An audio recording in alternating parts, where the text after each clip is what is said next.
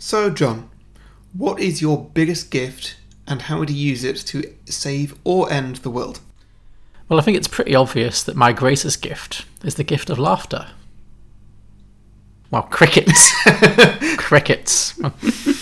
And yeah, I think I could use that to heal the world in a pinch, you know. Okay, how would you use it to end the world? Well, if your reaction to that little one-liner is anything to go by, I'd just... Kill him with boredom. Yeah. Makes sense. Some films are fine just the way they are. Other films sometimes take it way too far. But really, how bad could it get? Let's go beyond the box set.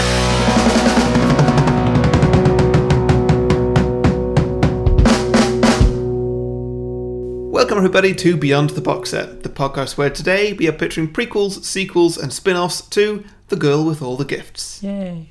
We'll also be pitching some drinking games and hearing from our listeners with the submissions they've posted on social media. But first, we're going to talk about some of our favourite moments from the film and give a bit of a plot summary. I am Harry, the host with the most gifts to give. I have never received one as far as I'm aware. Sure, okay.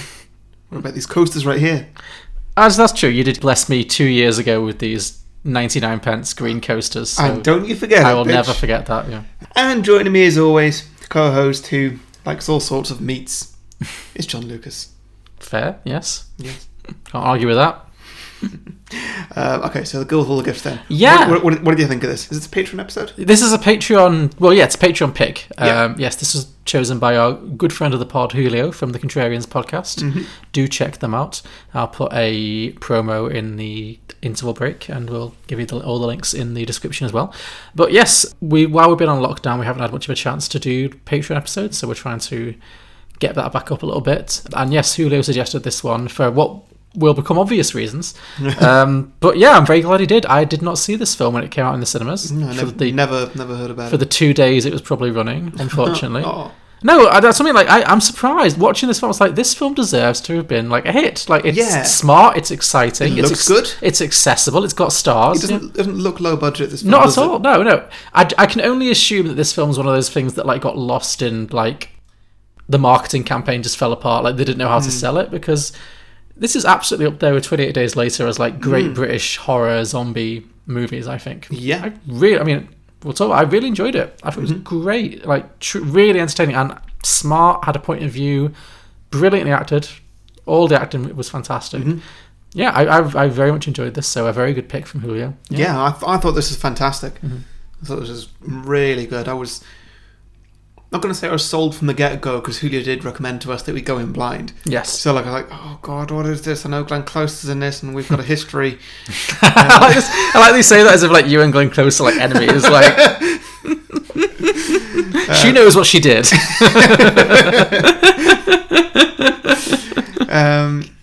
Yeah, but well, let's do a plot summary, I guess. Sure. Yeah. Well, first of all, I didn't know even that this was a zombie movie. No, me neither. So that made an additional level of excitement, because I think it takes about 20 minutes for the movie to reveal that it is Yeah. sort of a zombie movie. And I think that knowing that it was a zombie movie and then watching it would maybe have been quite boring for the first section. Because you'd know what you was building Yeah, to. you'd just be like, okay, come on, bring in the zombies. Yeah. You know, So- whereas that, you compare it to something else, like, say, 28 Days Later. They're not necessarily showing the zombies, but like they're showing, here's the apocalypse world. True, yeah, this film... Right, straight out the gate. Straight out the gate, yeah. And like say Shaun of the Dead, they just tease it all the way until they actually show them, and Yeah. and you know exactly what it is you're watching. This one, yeah, they don't. But yeah, it was really interesting to go in blind and work it out, and yeah. Good morning, Miss Justineau. Helen, we are in the middle of a procedure. Leave it. I'm not doing this anymore.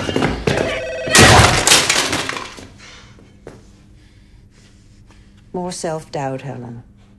We are so close. This isn't what I signed up for. It is exactly what you signed up for. We're cutting up children. They present as children. You know my opinion on that. That the pathogen, the fungus, does their thinking for them. You only have to speak to them for 5 minutes. I do that every day. I read your reports every day. Helen, this is an argument I've had with myself 1,000 times. But I'm listening. So yeah, it's a British film. It's directed by Colin McCarthy, who also wrote the original novel. It's based on an original book called also The Girl with All the Gifts. And it opens in some kind of military facility in Britain. And we meet this little girl who's about maybe 10, 12 years old, maybe? Something like that, Probably yeah. about 12, called Melanie. And she's one of many children who appears to be imprisoned in this facility. And they all are in solitary confinement, and they're all strapped down in kind of wheelchairy kind of things to make sure they can't move their arms and legs or their heads. But they're being kept alive, and they're being sent to classes. Yeah. And they're being taught things. But it seems like they're being mistreated, and the film doesn't really tell you why initially. And kind of as it goes along, you see that the guards of the facility really mistrust them. Like, they are always having guns pointed right at their heads. They're not left alone for any period of time, particularly. I'm just wondering, how many kids did they start off with? Yeah, because they're really working their way through them. Yeah, because, like, well, in this you get through a couple, but I'm just thinking, all these guns that are constantly pointed at them are held by people who are absolutely terrified. All somebody would need to do would just be to move their arm really quickly, and then they'd be dead, yeah. They'd get shot in the head. Well, that's why they're strapped down. Yeah. I guess, yeah. True. But no, you're right. Absolutely. Well, the film kind of just like explains... they cough or something, and somebody would just get a bit, not necessarily trigger happy, but just a little bit accidentally scared. And Yeah, I mean, it's one of those things, like, as many movies as you watch, there are some things that I never get used to, and one of those things is, like, violence towards children. It always, like, upsets me. So, like, any film where, like, a gun is being pointed at a small child's head, it's always a tough watch for me. Like, what do you think about children being violent? Because this film has both. yeah, that's not... I don't know, that doesn't upset me as much. I think that's because then I'm like, oh, well, it's this, and then I can The kind of adults put are it... the victims, so it's... Yeah. Yeah. If it's like an evil, the children in this aren't necessarily evil, but if it's like, if that's the premise, then you can be like, oh, well, this is just silly. Yeah. But no, there's something about, like, guns being pointed at little children that just, you know, I just find very difficult to watch, so. I did get taken out of this a bit, I'm jumping ahead a little bit, where she eats two people. Yeah. And just like, Yeah. I laughed at that scene too, because it was just like, yeah, like, oh, this is our main character who we're rooting for, and she's Yeah. just eaten two people. Okay. but I love that. How do we move forward with this? I loved that though, because it really never pretended that Melanie was a completely innocent character. Yeah. It made her very much part of this ecosystem that, I mean, when we get to what the film's about, I think that's really important, that she is, in fact, she's not innocent. She's part of this ecosystem that makes her a carnivore and a killer. But yeah, we'll get to that. So she's in this facility. All the soldiers treat her with absolute terror and hold her at gunpoint. But she goes to class, and she's taught by a lovely lady called Mrs. Justineau, played by Gemma Arterton. And she's the only adult character who seems to take pity on these children, and she seems to really see them as people and as human beings and as small children. And she really tries to make their lives better, but she's always being told not to by the guards. Like, the guards are like, don't touch them, don't look at them, just teach them. And she kind of goes against that, but we find out why, because on one occasion when she tries to make physical contact with Melanie, she touches her on the top of her head to kind of tell her, well done for a good job in school. The guards run in and they say this is why you can't do this, and they rub their arms in front of the kids. They spit on their arms. They spit on their arms and they wipe off what we later discover is a scent blocker. Yeah. And it sends the kids into a wild rage, and that's when we realise the kids are zombies. Yeah. They are flesh-eating zombies, Yeah. but they also have the minds and the consciousnesses of children. So that's why they're locked down, basically. And it turns out that this whole film exists in a post-apocalyptic world where some kind of fungal viral infection has spread. This pandemic has spread across the world, and it's killed most people, and these soldiers are like among the last survivors trying to hold on and trying to find out a vaccine, trying to find some kind of cure for this situation. Yeah. One of the main characters in this is Glenn Close, our old friend Glenn Close, who plays a scientist. I can't remember the character's name, but she's a scientist. Doesn't matter. Yeah, she's a Glenn scientist, yeah. And she's trying to develop a vaccine to the viral pandemic thing, and she does that by dissecting these children, who we learn are these second generation zombies, where basically this pandemic, it's a very specific way of coming into being. it is, yeah. So what we find out, and this is much later in the film, is that this thing hit the world. It's like Walking Dead style. One day it hit, all the adults died, became zombies, ate each other, it spread across the globe. Yeah. And all the children in the film are the children of women who were pregnant at the time of this happening, and they caught onto it and became zombies, and they ate their way out of the womb, which is a horrifying mental image. Yeah, it is, isn't it? And they did that. When Glenn Close sort of initially sort of said that, she started off by basically just giving a little hint that was what happened, and I was like, oh yeah, I like that. They flirted with that idea in The Walking Dead once. Yes, they did. Yeah. Yeah, and they didn't actually do anything with it. But this film fully goes there. Yeah. Yeah, and I was a bit taken aback at how much detail Glenn Close actually went into without anybody saying, okay, stop, I get the picture. Well, this film really is not afraid. Maybe this is why it wasn't easy to sell, because this film definitely goes to some very dark places with some of the things it shows, which we'll talk about that as well. But yeah, so these are children who were fetuses or unborn babies, ate their way out of the womb. Yeah. But what distinguishes them from the rest of the zombies? The rest of the zombies are literally mindless zombies. Although I should say, not zombies, Hungaries. I hate this so much. Yeah. Why can't they just call them what is this? You're not smart by not saying the word zombie. I don't know where this has come from, where every zombie film, TV show, whatever has to make up its own word for zombie. But I think Hungaries might be the stupidest one yet. Yeah. Which is a shame because it's such a smart film. Yeah. But Hungaries, come on. Just call them zombies. We don't care. Yeah. Just say it. Own it. Yeah. It's ridiculous. Everybody knows the word zombie. Yeah. It's like it's become this taboo now. It's like, okay, The Walking Dead calls them walkers, and what did they call them in 28 Days Later? I can't remember, but maybe just the infected. The infected, but nobody ever calls them zombies, and it's like Hamlet. Shaun of the Dead called them zombies. No, it didn't. It did. No. Some characters, like Nick Frost, did say zombies, but then Shaun of the Dead was like, don't say that. They made a joke of it. Yeah. Yeah. But that's it. It's like at this point, it's gone so far the other way. You'd be better just calling them zombies. Yeah. But whatever. But these children who were in the womb when they were converted, they are different. The adults, I'm just going to call them zombies or Hungaries. Yeah. The adults just literally are zombies. They are, your classic shuffling, walking around, eating people's brains, no cognitive function zombies. Yeah. But these children, they present as normal children. They have feelings, they have thoughts. Glenn Close is trying to come up with a cure or a vaccine or whatever it is. It's really not the be-all and end-all that she makes out that it's going to be.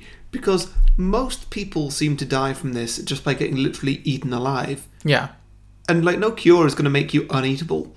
Well, true. like some people do, get a little bite on the arm and then they turn into a zombie. And yeah, I get it. It would, I guess, stop that. But the majority of people just literally get ripped apart. I don't think she's looking for something to bring people back from the dead. I think she's looking for something to stop the zombies so that humanity can come back again. Yeah. It's the infection she wants to stop, not the... Yeah. The people who are dead, you're right, people who've been eaten, they've been eaten, that's it. But people who've just been bitten turn into zombies, classic. Yeah. But these children, they present as normal children, with feelings and thoughts and emotions and personalities, whatever. But they are also hungry for human flesh. And so the reason they're in the military facility is that they're being experimented on to try and find this vaccine, and they're also trying to figure out to what extent they're human. That's why they're educating them, all this kind of stuff. But yeah, they can't afford to let them loose, because as soon as they get a sense of human blood or flesh, whatever, they're kind of overcome by the cravings and they start biting. Yeah. So yeah, Gemma Arterton's character feels a lot of sympathy for them, whereas Glenn Close's character is very much just all about dissecting them and trying to find a cure. And then Paddy Considine plays one of the soldiers, the main soldier, and he doesn't trust them at all. No. But what the humans do is they wear this, in the military facility, they wear this gel that's called a blocker, and it blocks the scent of human flesh, I guess, which means that it's safe to be around the zombies, and the zombies don't, or the Hungaries, don't immediately start feeling the desire to eat them. Yeah. Basically, yeah. So that happens. So she's being mistreated.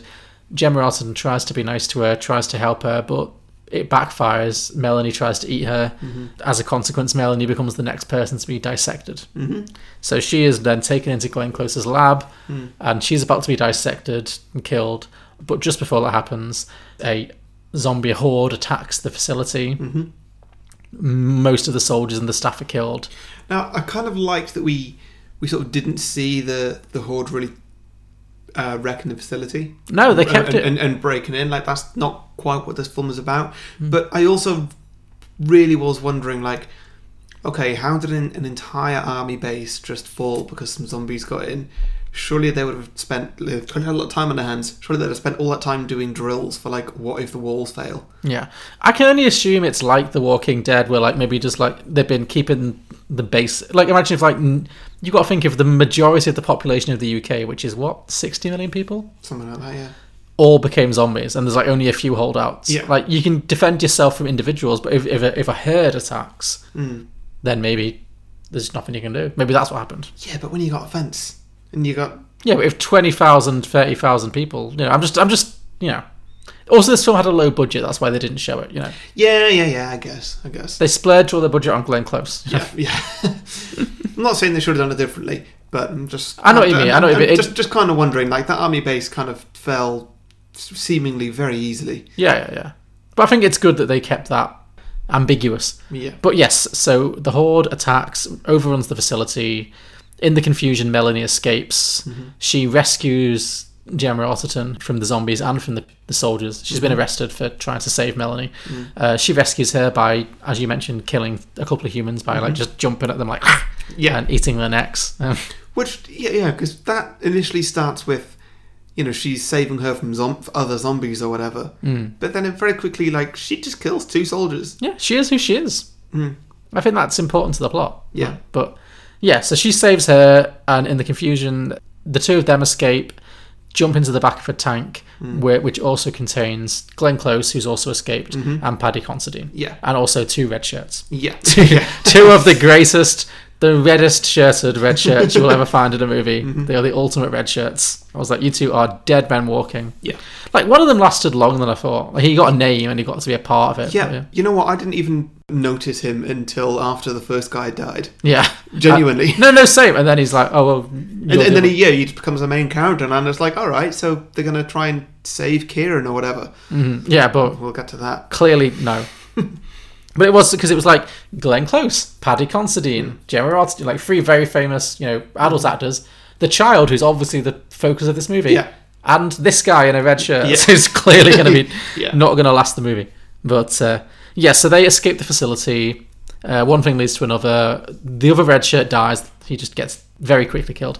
But they end up in London. Yeah. And they're trying to reconnect with whatever's left of the military. And they also need to find a safe place to hide out. So they are wandering through London. And Melanie has the advantage, the little girl, because she is a hungry, technically.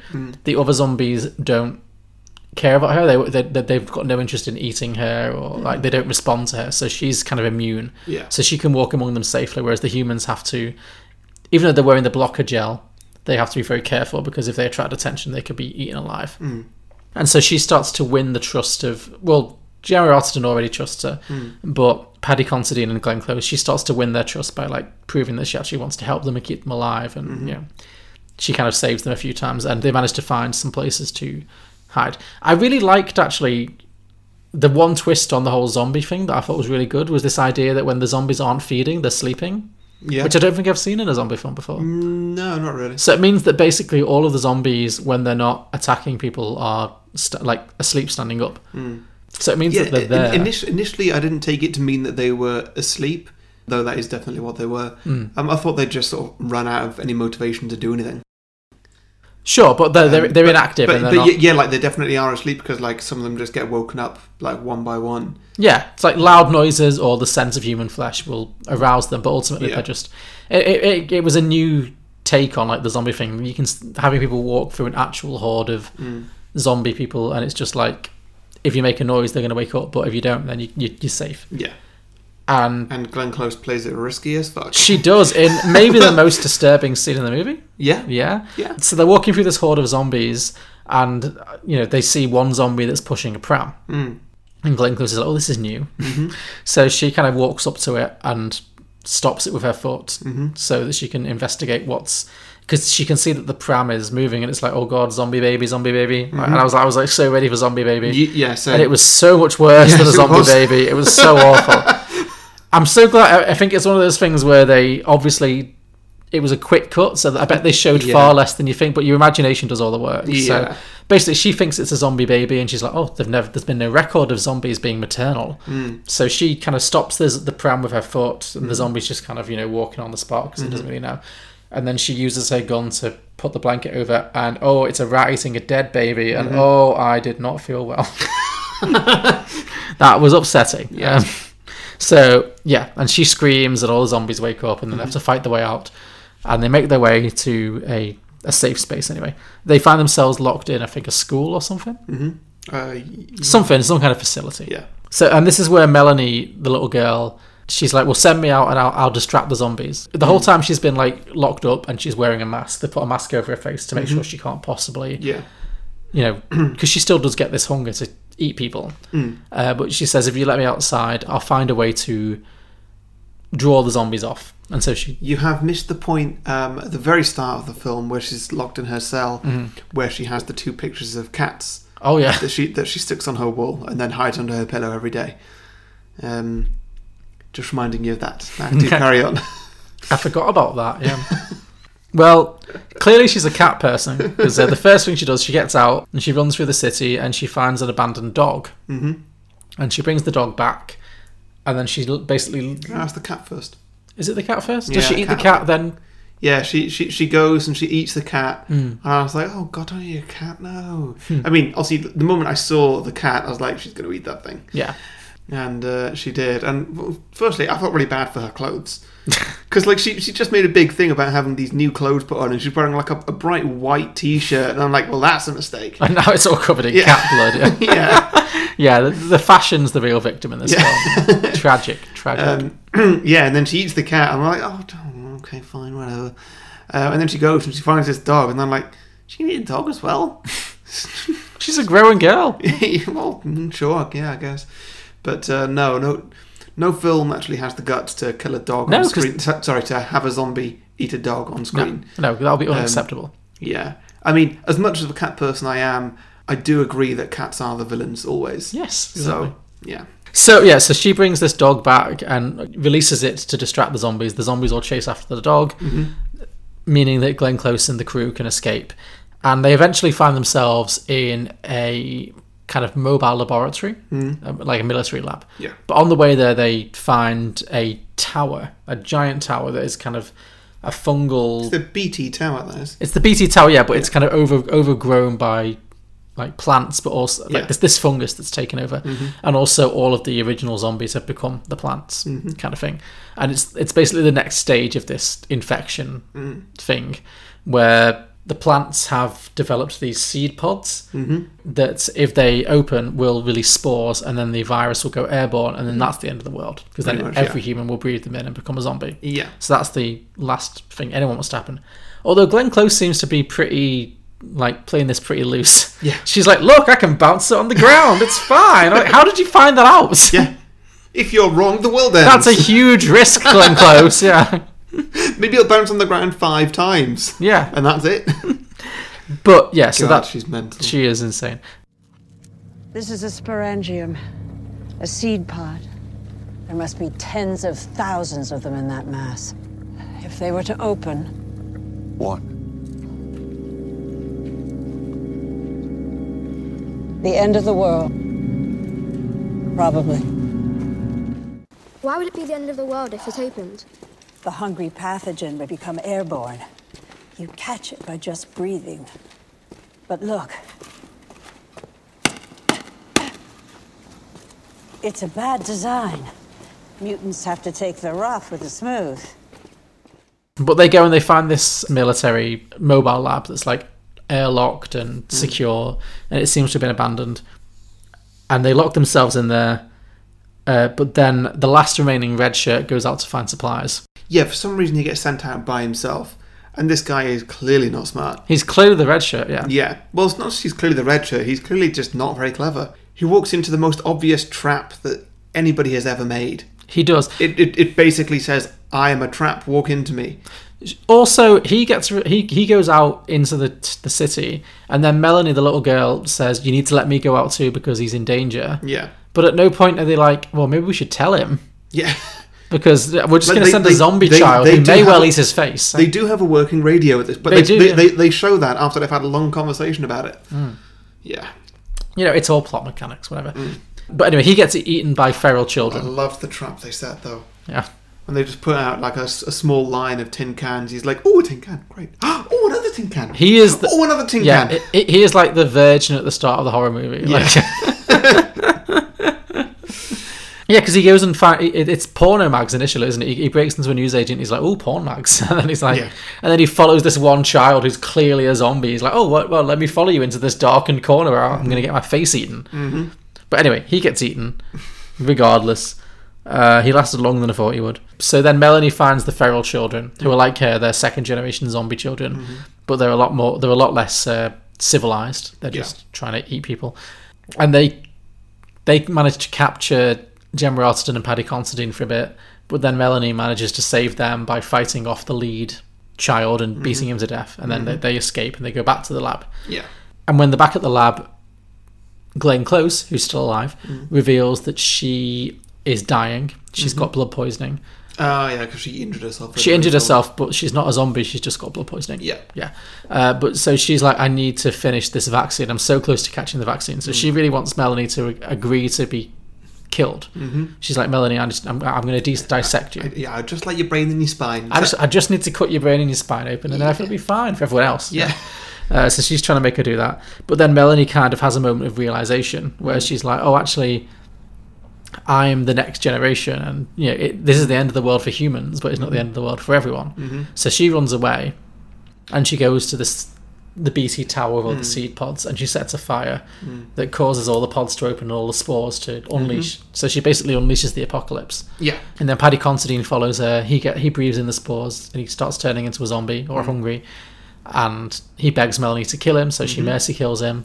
Glenn Close also gets eaten by children. Yeah. Feral children. So when Melanie and Glenn Close having this conversation, then Melanie runs off, just says, "Stay where you are," which when she said that, I thought it meant like, "I'll be right back." Yeah.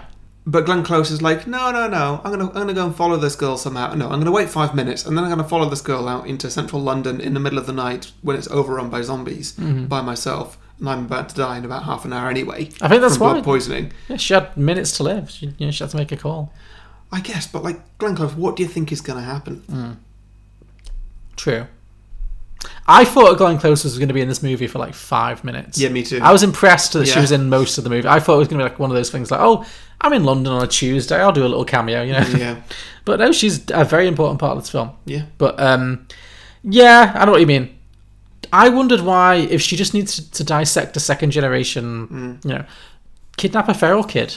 Like, there's not like Melanie's already beaten one to death. She clearly doesn't have an emotional attachment to them. Just bring one of them back. Yeah. But I think this movie obviously has a point of view about like humanity, and it's obviously like a whole parable about how humanity versus the world. Well, it also might not have been. Glenn Close might have been a little bit mad, and she might have been. She might be making out that like Melanie is the one that I need, but she might have said that about the kid number 13 who died at the start of the film. True, yeah. There's no guarantee that she would have found. There was no point where she said like, "Oh, I've been looking, I've been dissecting loads of children, but it turns out Melanie is actually the one. Like, she's going to be the one that's going to do this." Yeah.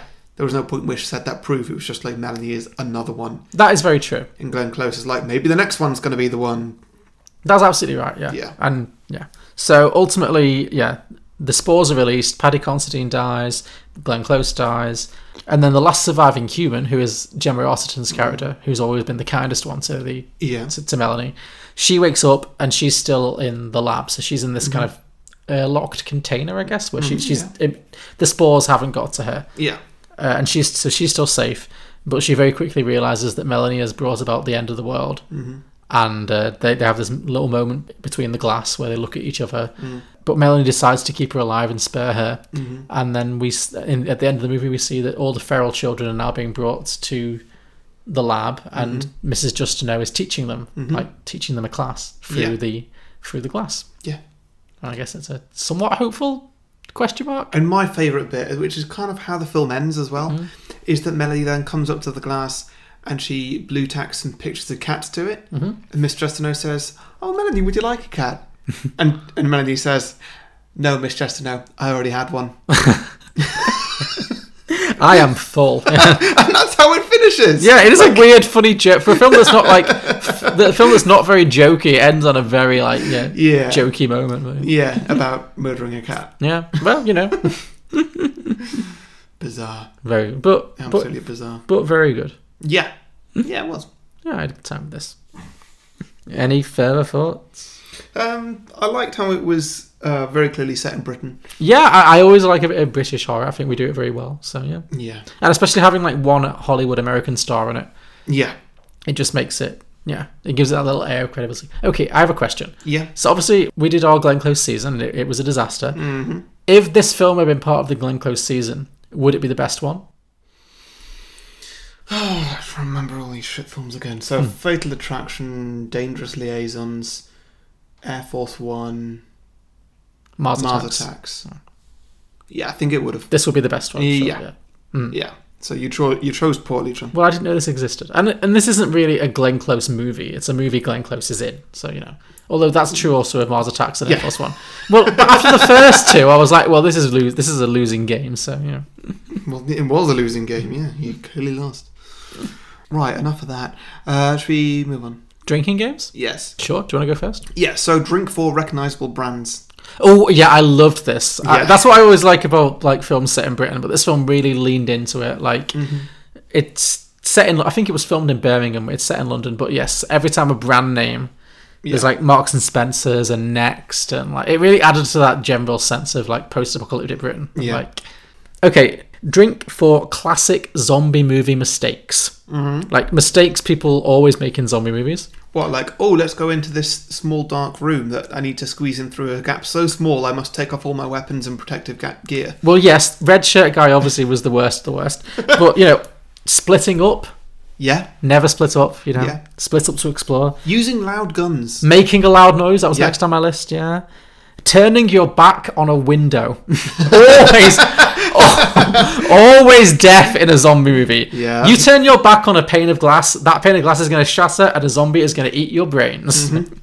Yeah. Which is what happens to Glenn Close's like nurse in the Yeah. So any like classic zombie movie mistakes, drink. Yeah. Sure. Drink whenever Melanie is mistreated or whenever somebody talks about killing Melanie right in front of her. Yeah, she's not treated well in this film. No. I don't blame her for ending the world. How would that make you feel? Yeah, exactly. Yeah.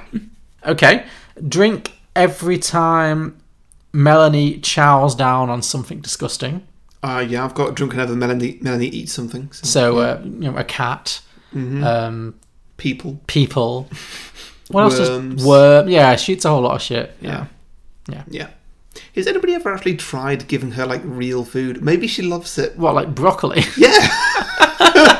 Or just like a bowl of Cheerios or something. Sure. Just like maybe that does Yeah. really work for Yeah, her. kids are often very stubborn. They think they only want to eat one thing. but- She's just been brought up with like, raw meat, so that's all she knows. Yeah, sure. What if you try giving her normal food? Yeah, I agree completely. Maybe she loves flapjacks. Yeah, that could have been a much shorter movie. Cool. Yeah, drink whenever you see a non-zombified dead body. Okay. I noticed that this kind of set this film apart from a lot of other zombie movies, where this one, if your body gets injured significantly enough, you're not going to turn into a zombie, because You have to be bitten. yeah, like in this one, it's an infection. They're trying to keep it in a realm of scientific realism Yes. where like everything still works. But if somebody's had all their guts eaten and all their muscles are eaten and stuff, then they're not going to turn into a zombie and they can't move. They're just dead, yeah. Yeah. Yeah. Which, it all makes sense. Yes, absolutely. No, this film... Oh, that's what I was going to say. Because like other films, you can you can even decapitate somebody and then their head will be like, a zombie. Yeah, like it. Well, here's a disturbing bit of trivia for you. Do you know that this film has, like, actual scientific basis? All right. Yeah. If you ever want to sleep again, do not Google zombie ants. It's a real thing. Have you seen it? Yeah, like these mushrooms. It's like, honestly, this film is obviously taken from it. It's these kind of mushroom or spores in like the African rainforest or something, where if they get into an ant and they will grow inside the ant's brain and they'll compel the ant to climb up to a perfect ecological climate, so that they'll be gravitated to. They'll suddenly feel like a desperate need to be somewhere warmer and higher, and whatever it might be, and with a breeze or whatever it might be. And the ant will go, and then the spore will like kill the ant, and then grow from it, and then it'll spread its own spores, and they can wipe out whole ant civilizations. It's terrifying. God, that is... It's so creepy, yeah. That is just that's chills. It is, it's chills. Yeah. Yeah. Oh, man. I love it. Yeah, hopefully it's just stick to the ants. Yeah, just don't mutate to something else. Please don't mutate, yeah. Oh, imagine if it did to start doing it to something bigger. You know, if it starts doing it to just like cattle or something. Yeah. Yeah, that is its own zombie movie. I mean, it's this movie, but yeah. Yeah, pretty much. Yeah. Pretty scary. Okay. Drink every time Melanie removes her mask. Yeah, sorry, I'm still thinking about Still thinking about those ants. Yeah, sure. Yeah. Like, they've not done a very good job Of securing that mask. No, they're like, No. she could literally eat us, so let's make sure she's wearing a muzzle at all times. But anytime she wants to, she's just like, I don't need this muzzle. Yeah. Yeah, pretty much. Yeah. Made me laugh every time she just pulled it off with ease. It was a very convenient mask to find in the truck as well. That It's too, like, yeah. Oh, we found one mask. What should we do with this? I don't know. Let's stick it on a zombie we've stuck on the convenient seat on the roof. Yeah. Also true, yeah. Yeah. Okay, any more? No, I don't have any more. No, okay, last one. Drink for every mention of the word hungries, which Ew. I do find very irritating. Yeah. But whatever. Yeah. So drink any time they could have said zombie. They could have just said zombies, yeah.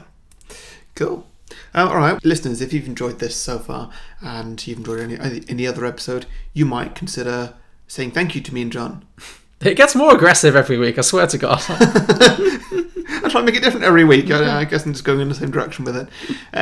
If you do want to say thank you, you should say thank you. You can say thank you by going to patreon.com/beyondtheboxset and supporting John for as much or as little as you think we're worth. Supporting John for as much or as little as you think we're worth, you just said. Did I? Yeah. Okay, well... You don't care about yourself, just me. Okay, well, you know what? Screw me. Go and support John. He needs your money. He needs the attention. Think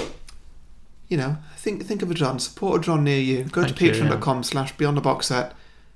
And if you do, you get a few bonus features. You get to hear John talking about a movie that he's seen recently. Yes.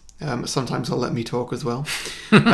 You also get extended versions of the main show where John re-edits in all the things that he cut out of himself talking. It's more John for your buck. Yeah, less Harry, more John. Yeah. It's basically a monologue, the extended episode. Yeah. And let's see what else happens. You get the exclusive Facebook group. You get a 30-second advert slot on the main show as well. And also, as this episode is, we sometimes do our Patreon episodes. But we get a Patreon to choose a film for us. They can guess if they want to, but clearly they don't have to. And it's just a good way for me and John to find a film that we would otherwise definitely never have done. No, that's it. It's really good for us. It's really cool for us to see a film that we would never have considered before. And that's happened a couple of times recently. It's nice. Yeah. Broadens our horizons. Yeah. So all that is available at patreon.com/beyondtheboxset. Support a John in need. Let's see, Alex. What do you think of Jaws, which is at 97% Rotten Tomatoes? I find it to be anti-shark propaganda. What do you feel about the Entourage movie, which is at a meager 33%? I think they finally got Hollywood right. How about It Follows, 97%? Worse than your parents giving you the sex is evil talk. How do you feel about Juno, which is at 94%? That would be a movie that celebrates a teenage homewrecker. How about Bewitched at 25%? Best television adaptation ever put to film. How do you feel about American Hustle at a towering 93%? Overwrought awards bait. Righteous Kill, 19%. The movie that Michael Mann wishes he had made when he created Heat. Sounds about right. I'm Julio. I'm Alex, and we are the Contrarians. As you can tell, our thing is that we rage against the Rotten Tomatoes machine. Regardless of what we really feel. Find us on Apple Podcasts, SoundCloud, Stitcher, TuneIn, Facebook, Twitter, we're everywhere.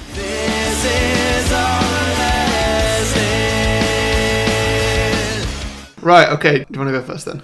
Sure, okay. Well, wait, it's my film. I mean, I can go first. Is it your film? It's a Patreon film. Oh, it's a Patreon film. Okay, fine, I'll go first. No worries. Okay, so my sequel idea, it's based on a very minor character in this film. It's based on the dog that Melanie That brings doesn't into the... surprise me you've gone for the dog. No, I love a dog. So there was a scene in this film. Surprised the dog didn't come back at the end. I know. I was like, I was very invested in that dog's future, but sadly the film was not. Yeah, there's a scene in this film where Melanie finds a dog in an abandoned house, and she takes it to the crowd of zombies and uses it to distract the zombies by releasing it. It runs away, the zombies chase it. And I thought, oh, that poor dog. Yeah. So I thought, I'll give that dog some credit with a sequel. Okay. So I was Is it a very short-lived sequel? It ran down a dead end. It did. No, this dog lives. Okay. So it's your classic like Pixar-style animation about a dog named Snuffles. Okay. Yeah. So is that intentionally the Rick and Morty dog? I can't remember where it came from, but sure. If that's what the dog is called. Yeah. It just came to me. Yeah. A dog named Snuffles who survives a zombie apocalypse. So I feel like we're going to drop into the middle of the action, much like the original film. So the dog is already surviving, living on the streets, hunting for scraps, just avoiding all the human zombies. Yeah. But we'll also get some flashbacks. Oh, we need a voice for this dog first and foremost. Okay, Jeremy Irons. Good shout. Great, I'll go with that. Yeah. So we're going to get some flashbacks to his former life as a beloved household pet. A pampered pooch. So because it's from a dog's perspective, he doesn't know what's going on. Like, he doesn't understand that this world-ending situation's happened. All he knows is that one day, out of nowhere, his mistress ate his master and then tried to eat him. Okay. So he ran away, he fled from his house, and when he came back, his mistress was gone. So he waited in that same house for several months. Nobody came back. Just living on scraps, whatever he could find. And he just kept waiting there, living in that house, waiting for his mistress to come back and claim him again, not understanding that she was an undead zombie at this point. Yeah. So she never does come back, sadly. But one day, after several months of living like this, a strange little girl breaks into the house and comforts him. And he trusts her, and he feels like maybe she's going to rescue him and reunite him with his master and mistress. And she picks him up and walks him out of the house. And he thinks, oh, maybe I found a new owner, and this is great. But then she walks him into a huge crowd of hungries and drops him, and they all chase him, forcing him to run for his life again. He manages to escape. He runs away again.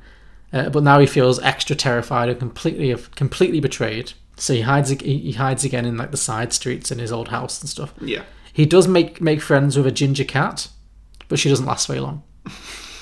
She disappears very quickly. Okay. That's the one that Melanie actually ate. Ah, right. Oh, I thought it was a black cat. Oh, was it a black cat? I thought it was a cat. Yes. He makes friends with a cat who gets eaten. So that happens. Now he's extra scared of humans, but he just spends his time hiding away trying to protect himself. After another few days, he notices a giant fire breaking out in the city, which is obviously the fire that Melanie sets, opening the spores. So he watches, helpless, as this giant fire spreads through the city, and suddenly all these spores spread through. But it turns out that dogs are immune to this. It only affects humans. Yeah. So he doesn't quite know what's going on, but all he knows is there's a giant fire, then all these weird spores kind of hit the city, and everything goes quiet, basically. But you can sense that something's definitely not right. When the fire dies down, things do seem a little bit calmer. Like, it seems like the original zombies, the hungries, maybe the spores also cause them to like deactivate, so they go to sleep and they don't wake up anymore. Yeah. So the place feels safer, but it's super deserted and quiet and dead. Because of that, because it's quieter, he feels bold enough to like explore a little bit more. He's okay to like travel around a little bit. So he wanders through the city and he encounters the feral children. The children from the film who eat the red shirts. And they also seem to have calmed down a little bit. They seem less hungry than they were before. So he cautiously goes up to them and they, show that they are not going to eat him. And they bond with him a little bit. And he slowly and surely becomes accepted into the pack of this pack of feral children, street children. And after a few days of this, after a bit of time of him, working with them and making sure that they fully accept him, they take him to meet their leader, who is Melanie. So he's shocked immediately as soon as this dog is taken to meet Melanie. He recognises her as the girl who tried to feed him to the zombies, and he's very scared again. Yeah. But she also recognises him as the dog that she fed to the zombies, and she feels very guilty, and she apologises and she tries to make amends for the way that she treated him and for what she did. And she tells him that she actually needs him for a very important mission. And she picks him up again, and he lets her. And she takes him to the military bunker. where she tells him that the last surviving human in the whole world is very lonely and needs a companion. No. I know, right? So she introduces this Snuffles to Mrs. Justineau. And after an appropriate period of quarantine, can't speak it, he's able to go into the lab with her. And she's been like in full solitary confinement for several months. So, you know, she strokes him very tentatively and she's very excited. And the film ends with Snuffles finally playing happily with his new human mistress, the last human alive, behind the closed glass while she teaches all the zombie children. Oh, right, okay. So, yeah, it's just a nice redemptive arc for the dog. I remember that dog looking like it was a very old dog. Well, let's just say it was just had a hard life. Okay, great. Just thinking about how long is it going to last in with Mrs. Justineau before it... It's going to be fine. Sorry. In a post-credit scene... In a post-credit... No. Little gravestone? No! Just a little gravestone, shape of a bone? That can be the third film, which I'm not writing. Sure. Okay. Do you have a title for that? Yes. So the original film was The Girl with All the Gifts. So my sequel is called The Dog with All the Treats. Nice. Yeah. Very good. Okay, so mine is set about 10 years later. Okay, after the events of the original film. Mm-hmm. Cool. Sort of thing. So Melanie is about now 20 or something like that. She is the self-proclaimed Queen of Britain. She is the new leader, the queen of the zombie Hungries, the queen of the Hungries. Okay. Yeah. And she lives in her favourite building, which, though she does know about Buckingham Palace, her favourite building is actually the British Museum. Okay, great. A museum which is largely untouched from the zombie apocalypse, because why would that be a place that you'd raid? Sure, it's boring. And so it still has all the paintings and statues and things. Oh, nice, okay. Reason for this being, Melanie is obsessed with the history of humanity. Good, okay. She likes to learn about the people who used to think they owned the world, and she doesn't feel that she owns the world, but more her people just live on it for now. Okay, it's a much healthier attitude, yeah. Yeah. Well, one day one of her disciples brings back some Hungries who are wearing army uniforms. This is odd because there haven't been Hungries for about 10 years. Okay, so they've evolved beyond the Hungry stage. Yeah, all the old Hungries eventually grew into mushrooms. Okay. Melanie claims that this must mean that there are some alive humans in London, or at least there were fairly recently, and there might be more. So she commands everybody to be ready to meet some humans. She explains to them that humans can't breathe the air here and that they might try and kill us to steal the world back from us. So she leads a few people out on a search party with her, and they eventually find some humans living in an army base. So they've survived the spore thing. They're fully human. Yeah. Okay. She observes them for a few days and sees that they only come out with masks on, meaning that they've learned that the air is toxic to them. Ah, okay. So she marches up to the fence by herself and shouts to them just to make herself known. One of them brushes over, and seeing from their point of view just a young woman without a mask on, they assume that she's in trouble and not yet infected by the toxic air. So they let her in, and without listening to her, they force a mask on her until they can get her inside. And once through the airlock and decontamination, she's allowed to take her mask off. The person who rushed her into the building, Meryl Streep. Ooh, interesting. Is this because Glenn Close is in this movie? You had to go one above and go Meryl Streep. Yeah. Okay. Go big or go home. Go big or go home. Sure. So Meryl, in an American accent, of course, asked Melanie who she is and how she survived living in Britain so long. Well, that seems like a very pointed question for an American. How did you survive living in Britain this long? Look you, Yankee. But Melanie isn't stupid, so before she reveals who she is and what she is, she wants to learn basically those same things about Meryl. Sure. Like, who are you? So she asks, and Meryl explains, and this is just... The bulk of this is going to be exposition from here on. Yeah, Meryl explains that the whole world didn't fall with the zombie apocalypse, and some countries had much lighter infections and were able to combat and quarantine appropriately. When the world saw what happened to Britain, as in the whole country just failed, the whole world locked down, but much more extremely than 2020. So we were like the guinea pigs. We were like the canaries down the mine shaft. When Britain fell, the rest of the world was like, oh, not us. Basically, yeah. Okay. But you could say like it's an infection that just originated in Britain. Like, say, coronavirus came from China. Yeah, no, sure. And, country zero or whatever you'd call it. Yeah, we are patient zero in this scenario. Okay, great. So all transport between continents immediately stopped and permanently stopped. And quarantines were set up along most international borders, especially Europe. And eventually the virus did mutate and go airborne. Mhm. Little did anybody know that was a deliberate choice. Sure. But it went airborne, and hence most of Europe fell. And the UN demanded that Russia and the Middle East must be evacuated to stop the spread of the virus to the rest of the world. Well, just evacuate all of Russia and the Middle East. Yeah. Okay. Just like make a massive barrier. Do you know how they stop forest fires? No? They cut down a strip of trees. Oh, sure, yeah. And then, like, the fire can't get past that. Oh, is that the idea then? So basically like that. Okay. Yeah. So not so much evacuating as quarantining. Well, no, I guess evacuating, just like if this virus is airborne, you can't stop it. Mm. But if you make an area where it can't really cross because it's so vast, Mm-hmm. because there's no life in there for it to live off. Yeah. Does that make sense? Yes, it does, yeah. But what I mean is the entirety of Russia has not been evacuated. Well, at least the western half, maybe. Okay. I don't know, but like They've all just retreated to the Siberian side, Yeah. sure. Okay. But some people refused to leave their homes, Sure. which caused Russia to execute thousands of Russians. Okay. It gets very extreme. Same thing happened in the Middle East, and the World Health Organization declared nuclear war. Oh dear. Can they do that? I don't know. I very much doubt it. In this they can. Okay. Millions of people were killed, but the plan worked, and the airborne virus was stopped by thousands of miles of lifeless land and open water. Okay. Billions of lives were saved. Good. So, Okay. East and South Asia, Oceania, and the Americas, largely untouched from the virus. Mm-hmm. But there were a few outbreaks here and there. And with extremely violent military tactics carried out by the World Health Organization, the outbreaks were contained. Is the World Health Organization the villain in this movie you've made? The surviving governments have formed an alliance and declared war against the World Health Organization. Did Donald Trump pay you to write this? Come on.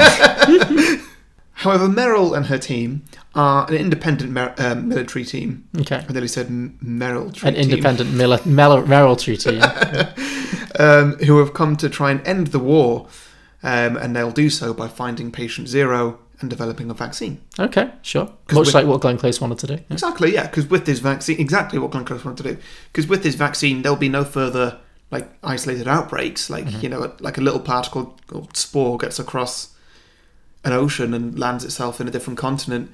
That would just stop. That wouldn't mean anything if everybody's vaccinated. Sure. And so, hence, there'd be no further need for the World Health Organization ending said war. Okay, very good. All makes sense. Yes. And at this point, Melanie decides to own up to who she is.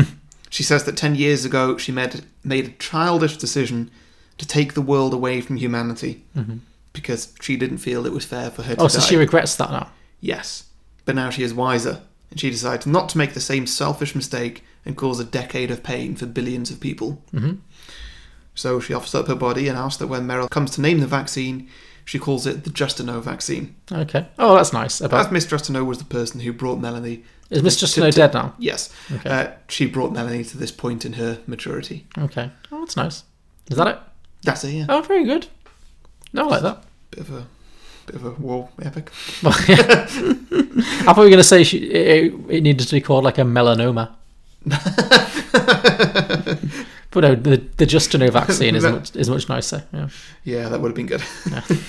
So, for lack of a better name, The Girl with All the Gifts 2, Revenge of the World Health Organization. Revenge of the World Health Organization. Wow, that seems very much like right-wing propaganda. But yeah, this podcast is not sponsored by Donald Trump. We promise. Okay, The Girl with All the Gifts 2, Vaccinate Your Kids. There we go. That's better. Yeah. Yeah, does that work? Yeah, sort of. Yeah. Okay. No.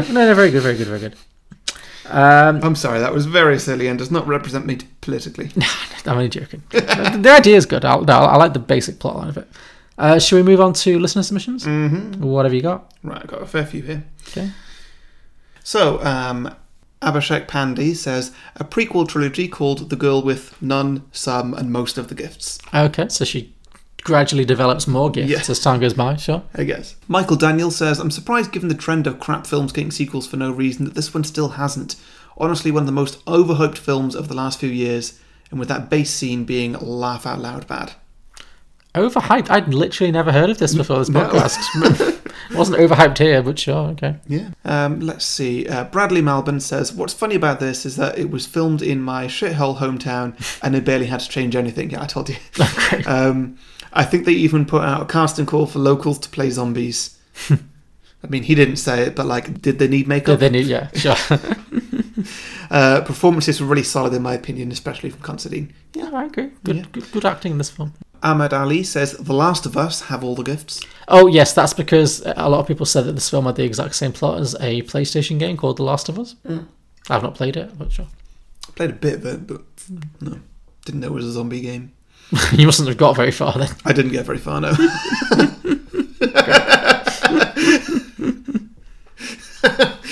Well, David Bean says, The girl with all the .gifs. .gifts, as in like online game. Yeah, Okay. as in like the image, the GIF. Oh, GIF. all the GIFs. Oh, okay, I see. Fair enough, yeah. Graydon Condon says, The boy with 17.3% more gifts. It's about the gender pay gap now. Oh, okay. Very clever, yeah. And finally, just a little review. Ella Bethel says, God, this is one of my favourite films. It's so underrated. It is underrated. I agree, really Anna. is. Yeah, good choice. Yeah. Nice. Yes. Okay, I have some as well.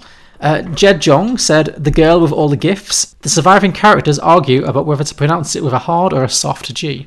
Gifts versus GIFs, you know. Yeah. Mike Carey said, The girl with all the grits. A scientist working in another part of the world realises the cure for the fungal infection can be found in back issues of Grit magazine, if only she can find enough subscribers. She seeks out the one person who ever sold enough subscriptions to get the bike, and together they team up to save the world. Mm-hmm. I'm guessing Grit magazine is an American bike magazine. I don't know, but sure. Dennis Fanning said, The girl with even more gifts. Great. Kevin Mowry said, The girl with all the gifts too. Boxing Day. Tagline, she was also the girl with all the receipts. That's good. That's good. Sorry, Walt Williams said, The man with all the gifts, otherwise known as Santa Claus the movie. Over on Twitter, Julio, who recommended this film at Contrarian Prime, said, The old woman with none of the gifts. Miss Justineau has grown old and can feel she doesn't have much time left. She asks Melanie to take her into her hometown to die in peace. On the way, they run into humans who somehow were immune to the spores. Who will Miss Justineau side with? So that's a proper pitch there. Yeah, I like that. Yeah. Blokebusters at Blokebusters said, I've got no serious sequel ideas this time. I felt it was really well wrapped up. However, the boy with none of the gifts. Wait, that's Harry Potter. Or the one with some of the gifts. A quite boring Friends Christmas episode. At Link Maximilian said, turns out it was all just a dream and Melanie is still in the facility. But now she's able to save all the other children because she knows what will happen. Also, I guess it's a dream while she's still locked up. Right, yeah. What happened to the kids in that facility? Oh, they burnt to death. I'm pretty sure, yeah. They're dead. They're gone. Yeah. It's a dark movie. They probably all just starved to death in their cells. Quite bleak, yeah. But yeah, pretty much. And finally, How to Survive Your 20s at H Your 20s said, not seen this film but have wanted to for some time. However, the next title should be The Girl with No Gifts, a Christmas-based sequel when a young girl leads an army to try and find Santa Claus after not getting any presents that year. So, yeah, all very good ideas. So thank you everybody for those sequel ideas. We ask for your listener submissions every week, a few days before we record, by putting posts out on Facebook and Twitter where you can post your ideas. So make sure you like and follow our pages if you don't want to miss out. To listen to more episodes of Beyond the Box Set, you can subscribe and browse our back catalogue on any podcasting platform, including iTunes, Spotify, Google Play, and many others, all of which you can also leave a 5-star review if you want, which really helps us to reach new listeners. As mentioned before, we are also available on Patreon, which is exclusively for the people who would rate us 5 stars or more if they could. You can find all the links in the description below or at beyondtheboxset.com. And next week, Harry, we are doing another Patreon episode. Oh, sweet. We have special guest Nathaniel DeBell, friend of the podcast, is going to be joining us with one of his favourite Japanese movies called Survive Style 5+. Okay. So a little obscure, a little bit of a mouthful, but I'm looking forward to watching it. Surprise, surprise, I've not heard of it. Yeah, something a little bit different. We shall see. Yeah. So thank you, everybody. Join us next week for Survive Style 5+. And thank you, Harry, and we will see you next week. Yeah, see you next week, guys. Bye. Bye.